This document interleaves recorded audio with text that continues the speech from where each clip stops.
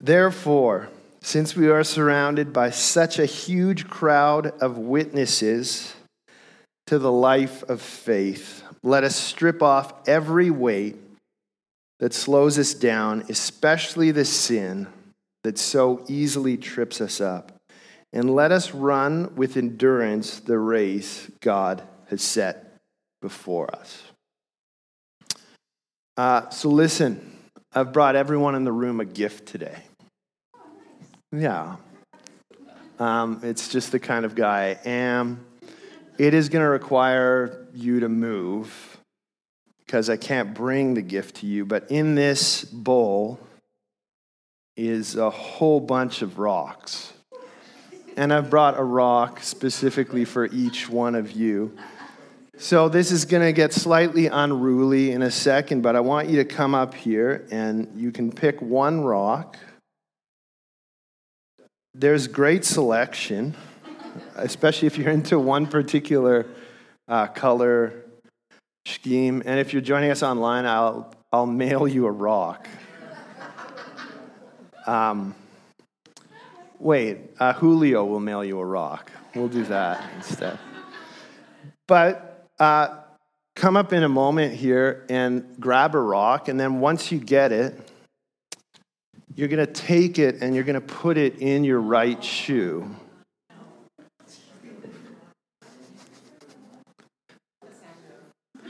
And people have sandals. Okay, so it's in my shoe now. And then you can go back to your seat. So come collect my most generous gift to you this morning.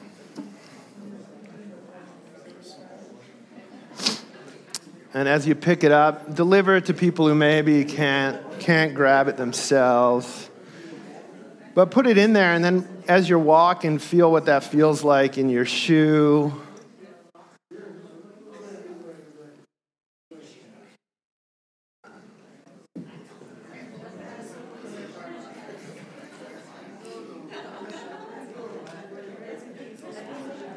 You can do a jumping jack if you want with the rock in your shoe.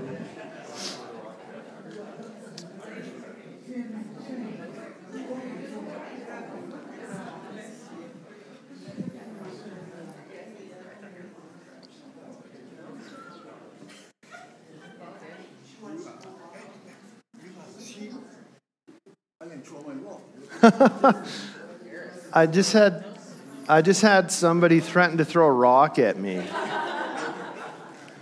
So this is already going well.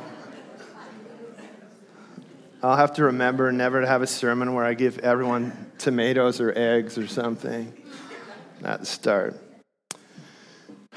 But I want you to feel that. If you put it in your shoe, I want you to feel what it feels like. It's not really a big deal, right? It's just kind of in there. It's a little bit annoying, but it's not like it's going to kill you just to have this rock in your shoe. So let's get to some more scripture. And if I'm going to give you a key for this message, it's not just to listen to what I'm saying. This might not be anything brand new. It might be a story that's very familiar to you. But what I want you to do is actually ask God to go, okay, can you speak to me today? What do you want to talk to me about? And I believe that during this message, God's going to take his finger and just point to one small thing in your life. Maybe two, but probably just one. So if you got your Bible, you can flip with me to 2 Samuel chapter 11. I'm going to read this out. I'm going to read it pretty quick because we're going to read actually most of this passage here. So stick with me. Rapid scripture reading coming up. So it says, verse 1, in the spring of the year, when kings normally go out to war, David sent Joab and the Israelite army to fight the Ammonites. They destroyed the Ammonite army and laid siege to the city of Rabbah.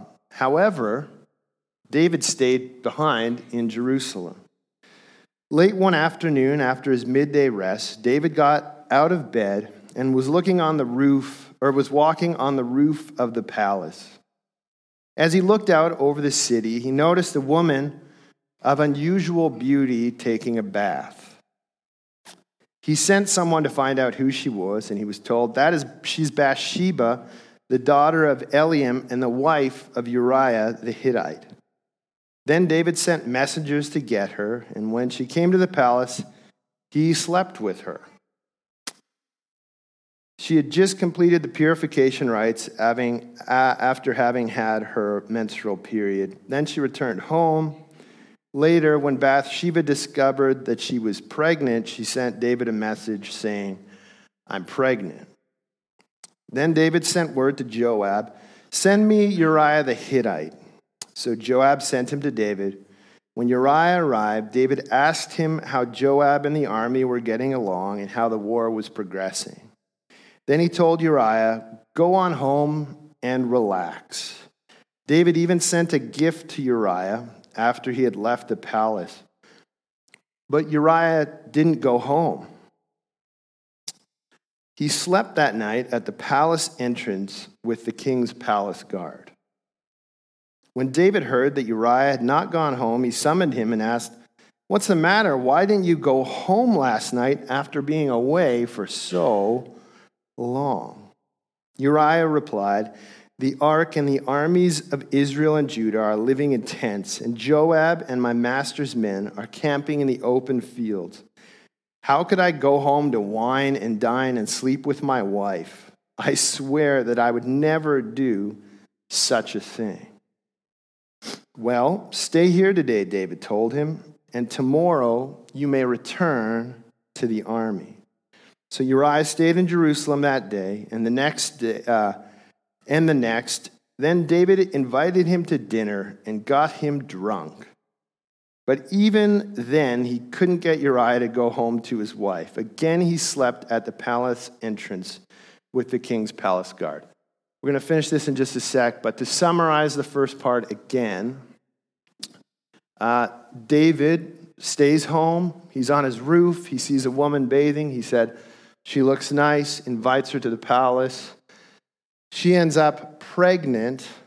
Then David invites her husband back from the war to try and cover up her being pregnant by having him around at that time. This guy goes, "There's no way I would do that." Isn't it kind of odd? This guy seems to have a bit more integrity than David in this story. Very strange. But he refuses to go home. So we keep going, verse 14. So the next morning, David wrote a letter to Joab and gave it to Uriah to deliver. The letter instructed Joab, "Station Uriah on the front lines where the battle is fiercest, then pull back so that he will be killed." So Joab assigned Uriah to a spot close to the city wall where he knew the enemy's strongest men were fighting. And when the enemy soldiers came out of the city to fight, Uriah the Hittite was killed, along with several other Israelite soldiers. Then Joab sent a battle report to David. He told his messenger, "Report all the news of the battle to the king." But he might get angry and ask, "Why did the troops go so close to the city? Didn't they know there would be shooting from the walls? Wasn't Abimelech, son of Gideon, killed at Thebez by a woman who threw a millstone down on him from the wall? Why would you get so close?" Then tell him Uriah the Hittite was killed too. So the messenger went to Jerusalem, gave a complete report to David. "The enemy came out and chased us in the open field," he said. "And as we chased them back to the city gate, the archers on the wall shot arrows at us. Some of the king's men were killed, including Uriah the Hittite." "Well, tell Joab not to be discouraged," David said. "The sword devours this one today and that one tomorrow. Fight harder next time and conquer the city." When Uriah's wife heard that her husband was dead, she mourned for him. When the period of mourning was over, David sent for her and brought her to the palace, and she became one of his wives. Then she gave birth to a son. But the Lord was displeased with what David had done. So a lot going on in this chapter, no doubt. So give that rock a little jiggle in your shoe. Is it feeling better, worse, the same?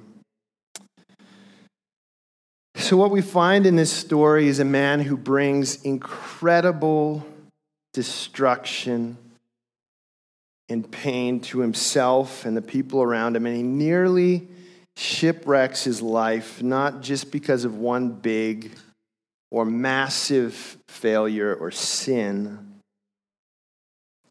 but because of this compounding effect of decisions that he makes over time. So there's a ton of different things that we can learn from this story, but the first thing is this. It starts with the little decisions. So I just want you to ponder, do you think when David was a young man, he thought, oh man, when I grow up, I want to be a lust-filled, adulterous, scheming, conniving, manipulative, vindictive, murdering adulterer? I don't think if you asked him, that would have been his thought, right? I'd hazard to guess that if you ask a kid when they're little, what do you want to be when you grow up? They don't go, oh man, I hope I shipwreck my life. I hope I end up wrapped up in addiction. I hope I end up murdering someone. I hope I end up addicted to pornography. I don't think a kid would think that way if you asked them. They wouldn't say that. But then in this story, that's where we find David. So what happened to him and what happens to us the same way? Whenever we read the Bible, we see the story, the long story of a person's journey. But we find that the same things that happened to David happen to us. It starts with a few little decisions, and in this story, it starts in verse 1 of chapter 11.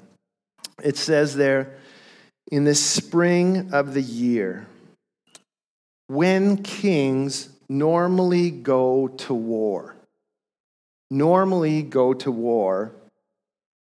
David sent Joab, David sent someone else and the Israelite army to fight the Ammonites. They destroy the army, lay siege to a city. However, David stayed behind.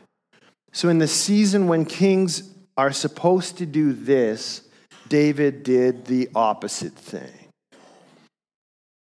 So we see what ends up happening, right? He ends up committing adultery with Bathsheba. She ends up getting pregnant. Then he goes, oh man, how am I going to cover this up? And he goes, well, obviously you can only hide a pregnancy for so long before somebody starts showing. So I've got to get Bathsheba's husband, Uriah, back here so they can be together, and then I'm clean, right? I'm in the clean, nobody sees it. That doesn't work, so then what does he do? He goes, well, I mean, if Uriah were to die in war, then at that point it'd be much easier to cover it up, because then I could say, well, I'm just taking in this poor widow and I'll look after her now, right? So a man gets killed, other Israelites get killed as collateral damage, and all of this started Because when kings normally go to war, David decided to stay home. It started with one little decision that then compounded into something much bigger. So it's rarely a mystery for us when we look back on life how sin or compromise compounds and begins to be something that so easily trips us up. We can see these patterns that are in David's life happen in our lives. Have you ever covered up your own sin so people wouldn't find out? We get this story. So what's interesting with this rock in your shoe is that it starts off as something that's just a little bit annoying, but it's something that can cause actual real trouble. If you've ever gone hiking before for a long walk and you feel a tiny pebble in your shoe and you go, oh, then I have to take my boot off. I'd have to shake this thing out and get this rock out. It seems like too much work for a tiny pebble. But there's actually folks that end up with massive infections in a foot because they didn't take one tiny rock out of their shoe early. This tiny thing starts to rub against one spot. Candace, you're a hiker. You get this. It starts to rub against one little spot, gets red, maybe a bit swollen, right? And then eventually, maybe that skin starts to break just a bit, or you get a blister. And you end up with potentially quite a massive problem just because it's something that you left undealt with in your shoe. So I found that in my own life, it's rarely these big catastrophic failures that start me on a path to destruction. It's always these little tiny things. So a few questions for you to ponder today. How are you doing with the little tiny sins in your life today? Right? Like we can always think of the big ones, right? How are you doing with the little stuff? The stuff that you maybe go, well, this isn't really a big deal. I've got this one that's a big deal. But how are you doing with the little ones? Tiny compromises, things in your daily life that you just, it's not worth it to take my whole boot off for this. Sure, it's a problem, but who can be bothered? So why does this matter? Why do the little things matter? It matters because the little decisions that we make begin to shape our identity. It begins to shape how we see ourselves. So we see it in the story of David. If you recall all these things that you might know about King David, a few things to summarize it. He's anointed by God and by the prophet Samuel to be the king of Israel. He's called out from his brothers. He's this tiny, smallest kind of runt of the litter, and God says, I'm picking you to be king. And when he's anointed, it says that the Spirit of God came on him from that day forward. Now, this is the same boy where we read about him killing lions and bears with just a slingshot. This is the same guy who killed Goliath, the giant, one of the most famous Bible stories of all time and a Sunday school classic. He wrote so many of the Psalms that we actually sing in church to this day. He wrote those lyrics. He was a worshiper. You find twice in the scriptures where he's referred to as a man after God's own heart. So when I think about David, this is who I think of. He's this awesome, mighty man of God who led the armies of Israel to victories, and he was a worshiper and filled with the Spirit of God. Yet we see him making decisions here that are completely contrary to how we usually think of David. So instead of being a man that he was, the man of God, he was made to be, and the king he was anointed to be, and the leader that he was called to be, he was making these little compromises that began to chip away at his true identity. So you can think about it like this. If he was a man of God, why is he having an affair? Right? That's not what a man of God does. He doesn't sleep with somebody else's wife. If he's a man of God, why is he arranging a hit on one of his own men? Why is he arranging to have somebody murdered? If he's the king of Israel, why wasn't he leading the army of Israel into war?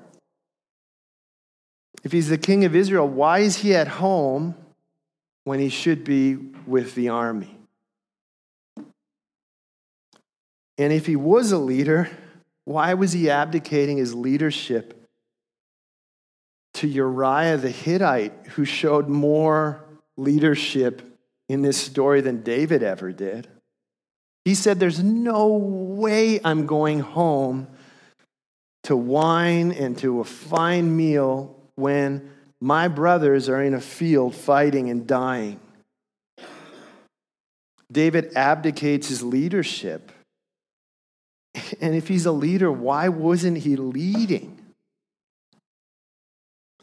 It's like he was in the midst of like an identity crisis where we know what was said of him, we know who he was, but what we find in this story is just a guy who lost sight of it all and had started living for far lesser things. So you can't allow sin in your life and not expect it to bring a harvest, right? You plant a seed of sin, you can't be surprised when it's like, oh no, it's grown. Now, it sounds silly to say, but why do we believe the opposite is true? No, this won't grow. It's fine. You can't tolerate compromise in your life and then act surprised when your life has in fact been compromised. What? How did I end up here? Well, you know exactly how you ended up there. You can't walk in the opposite direction of Jesus and then wonder why you're not close to him. Right? If Jesus is walking this way and I'm running this way, then all of a sudden we come to him and we go, God, I feel so far from you. And he's going, yeah, I was going this way. You went this way. And the crazy thing, and I'm reminded of this so often, is like you have 178 degrees where you're at least moving in his general direction, right? Like if Jesus is going that way, 178 degrees where I'm at least generally going in that direction. But there's 182, like I have got to commit hard to not following Jesus. The little decisions that we make begin to shape what we think about ourselves, how we see ourselves, and it starts to change what we believe about who we are. So at this point, David wasn't thinking, but God anointed me. He put his spirit on me. He was living for lesser things.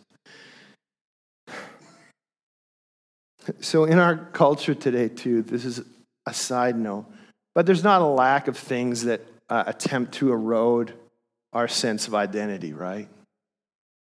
So it doesn't take long, like you just hop on your phone, scroll through Instagram, and you think, well, I'm out of shape, I'm broke, I'm unsuccessful, I'm unmotivated, and I generally feel like a complete loser relative to what I see on the screen.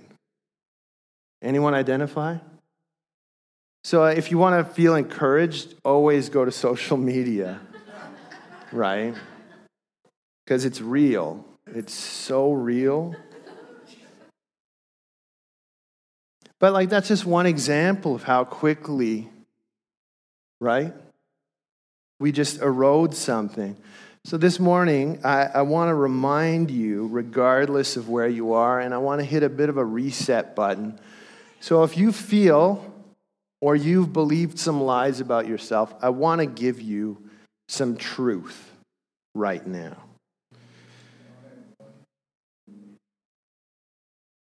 You aren't an accident, and you're not here by fluke or by chance. Psalm 139:13 says, "You made all the delicate inner parts of my body and knit me together in my mother's womb." He knew you before you were born. You're not here by fluke or chance. You're not a mistake, and you're not an accident. You're God's masterpiece, and He has good things planned for you.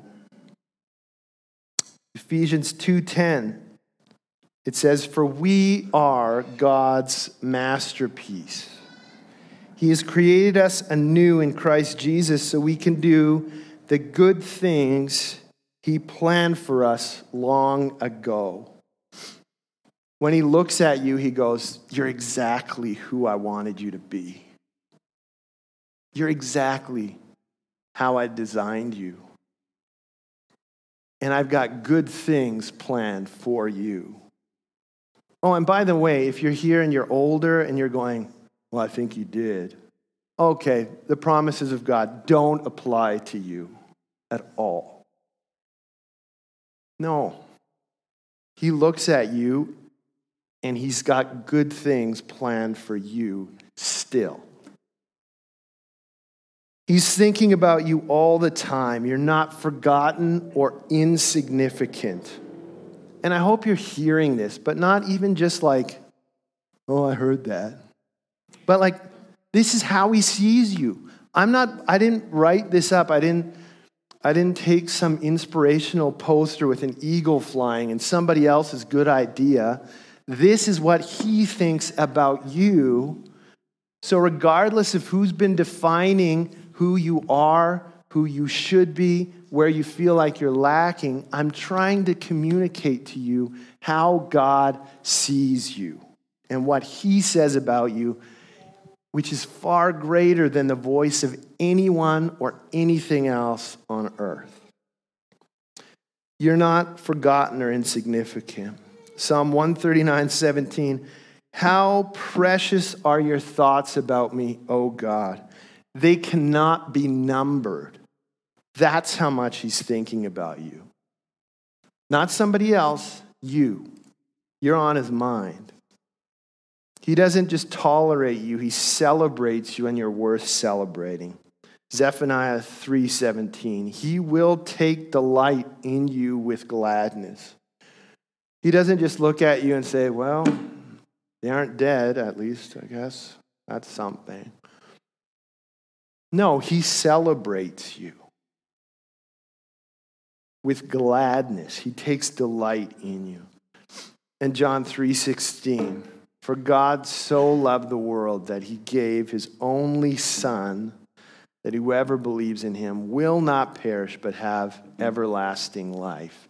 He loves you. So are those truths reflected in your life and how you're living? Are they reflected? Do you see that in your life, or are you living for lesser things? There's so much more here that could be said, but the little decisions that we make begin to shape our identity. So one of the last times we'll check, but give the rock a shake. Is it annoying yet? I guess you aren't walking or anything. You can just kind of sit there with it. So anytime I get to speak to, especially like younger people, teenagers, the thing I'm always really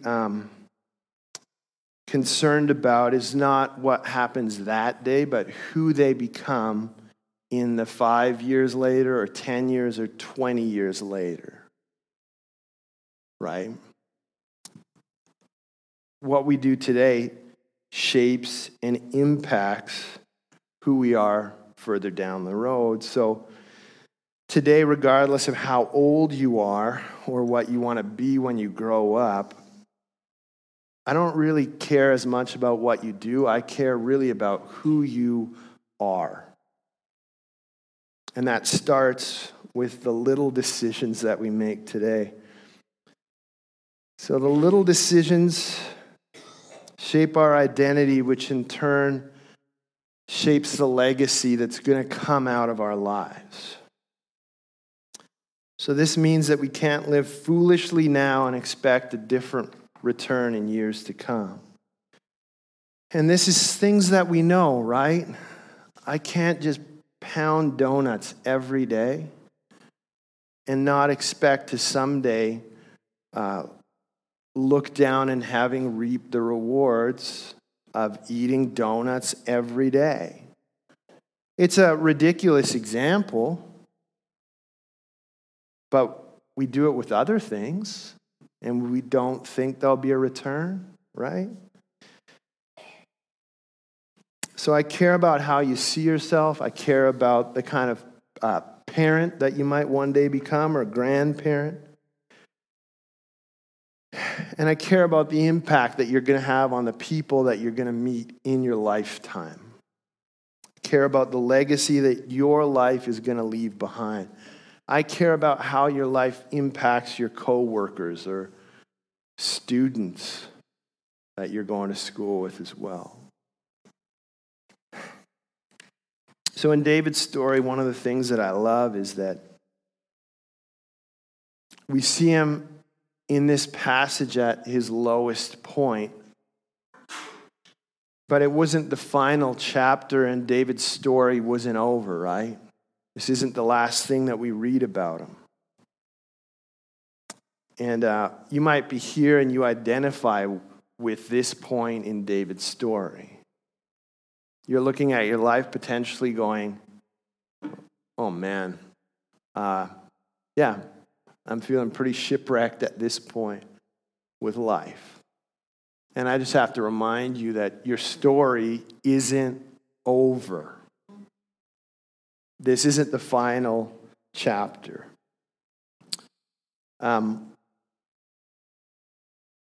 It's a weird thing how we manage time, right?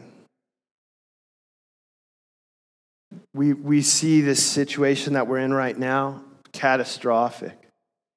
Yet we see people all through Scripture who find themselves in catastrophic places. And we can read ahead and we love the victories that come later and the overcoming. But when we're in it ourselves, we go, finished. There's nothing more to be done. I'll just give up. But the same way that God writes these stories that we read and hear, that's how he's writing your life. So if you're here and you're compromised, you've let sin overtake you, you've hidden it, I just have to tell you that your story's not done. It's not over, and there's still far more chapters to come. So don't get overly hung up on short-term failures. Don't condemn yourself. The devil's really good at it. I'm a professional, personal condemner of my own life as well. So don't condemn yourself. Don't sit there and dwell on it. Just decide that, okay, this is a short-term, horrible decision, area of sin, compromise. I'm going to deal with what I need to deal with, and I'm going to get up and I'm going to keep going back towards following Jesus. David wallowed in it. He started trying to cover it all up. And that's when everything started to come unglued. So, Pastor Debbie, could you come to the keys and play something beautiful?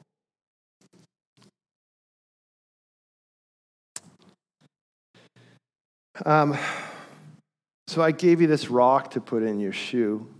How long are you planning to leave it in there?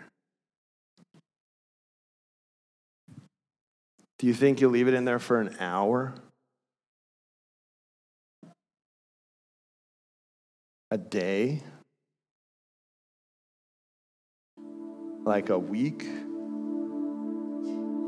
A month? Years?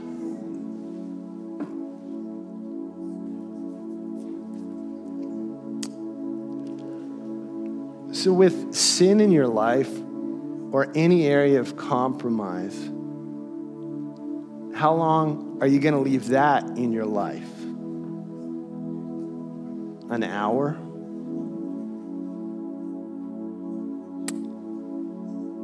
A day? A week? A month? Years?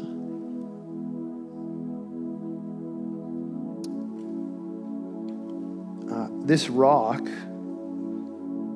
might affect my foot, and I'll deal with it within 2 minutes of finishing this message. But this doesn't matter as much as the sin that we tolerate. So why are we more concerned with a rock in our shoe than we are with things that shape the course of our lives, shape the legacy that comes after us?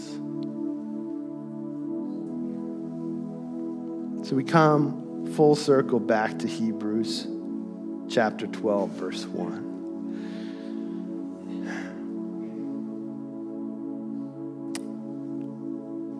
Therefore, since we are surrounded by such a huge crowd of witnesses to the life of faith, let us strip off every weight that slows us down, especially the sin that so easily trips us up. So easily trips us up.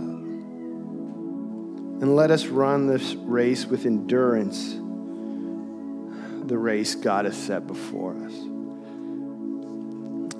So in recent months, I've observed that the people around me that are growing the most, by far, are the ones who've come face to face with their own sin and compromise and weakness. And they're flourishing out of a time or an area that literally could have killed them. And it's because they didn't tolerate this thing. They said, I actually can't put this off for another moment, let alone months, days, or years. And they just started dealing with it. And it's messy, and it's ugly, and it's terrible, but it's far better than the outcome. So during this message, I prayed that God would point to one area in your life. But I made allowance for maybe two. So the first one is the negative part, right? So what have you been tolerating or allowing in your life?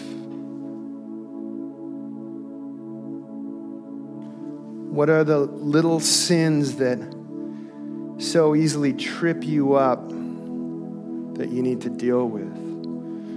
Now, I'm not asking about the big one.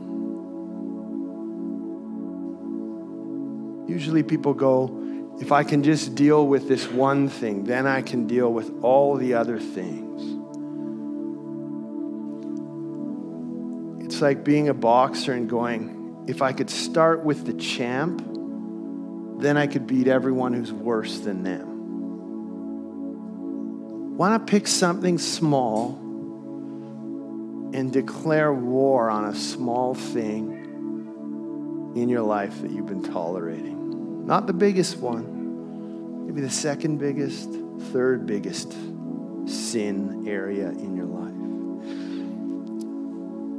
Has God put his finger on something for you personally? Now, I know it's always easier to go to the negative, but what about the positive part, right? The same way that sin or compromise will erode your identity, there's decisions that you can make that are going to build you up, that are going to call you more into alignment with how God sees you, with the word that he's spoken over you. Maybe you never pray. Maybe your Bible's at home and it's dusty and you never read it. Could you read 2 verses a day? Could you read 1 verse a day? We always have this frustration because we blindly kind of turn away to things that are negative and the slow cumulative effect, and we go, no, it won't happen. But then when we choose to do something positive, if it doesn't happen instantly, it's not working, right? But could you add one thing to your life? It's going to build you up. So I'm going to pray. She's going to keep playing for a few minutes. And I can't tell you what to do. I'm not the boss of you. But I'd suggest that before you leave here today, and before you take the rock out of your shoe, could you make a commitment to God about one thing you're going to shift? If you're here with a friend or somebody you trust, you turn to them and say, it's this one. Have them hold you accountable. Tiny shift. Tiny shift. It's going to shape your identity and the legacy that you leave behind. So before you leave, if you want to do that, make that commitment to God to say, I got to deal with this one area. So let me pray for you. So God, I thank you for your word. I thank you for the story of David that at his lowest, his story wasn't over. Father, I thank you for your conviction and your Holy Spirit that speaks louder than the noise in our lives. And God, I thank you that you're not afraid to point out areas in our lives, not to condemn us or to cause us even to feel guilty, but God, to point out areas that can destroy us because you love us. So Father, today I pray that you would move your finger over every life, over every heart in this room. And that God, you'd point out those things that are weights that we're carrying, that sin that so easily trips us up. And that God, you'd help us to change one tiny thing in our lives this morning. So God, help us. In Jesus' name, amen. Just take a moment, reflect. And then when you've made a decision, go ahead and pull that rock out of your shoe. And don't put it in your pocket. Don't take it home with you. You can leave it at the front. You can throw it out outside. But if you leave a rock here, you leave sin here, don't drag it back home. Leave it here today. We'll see you next Sunday.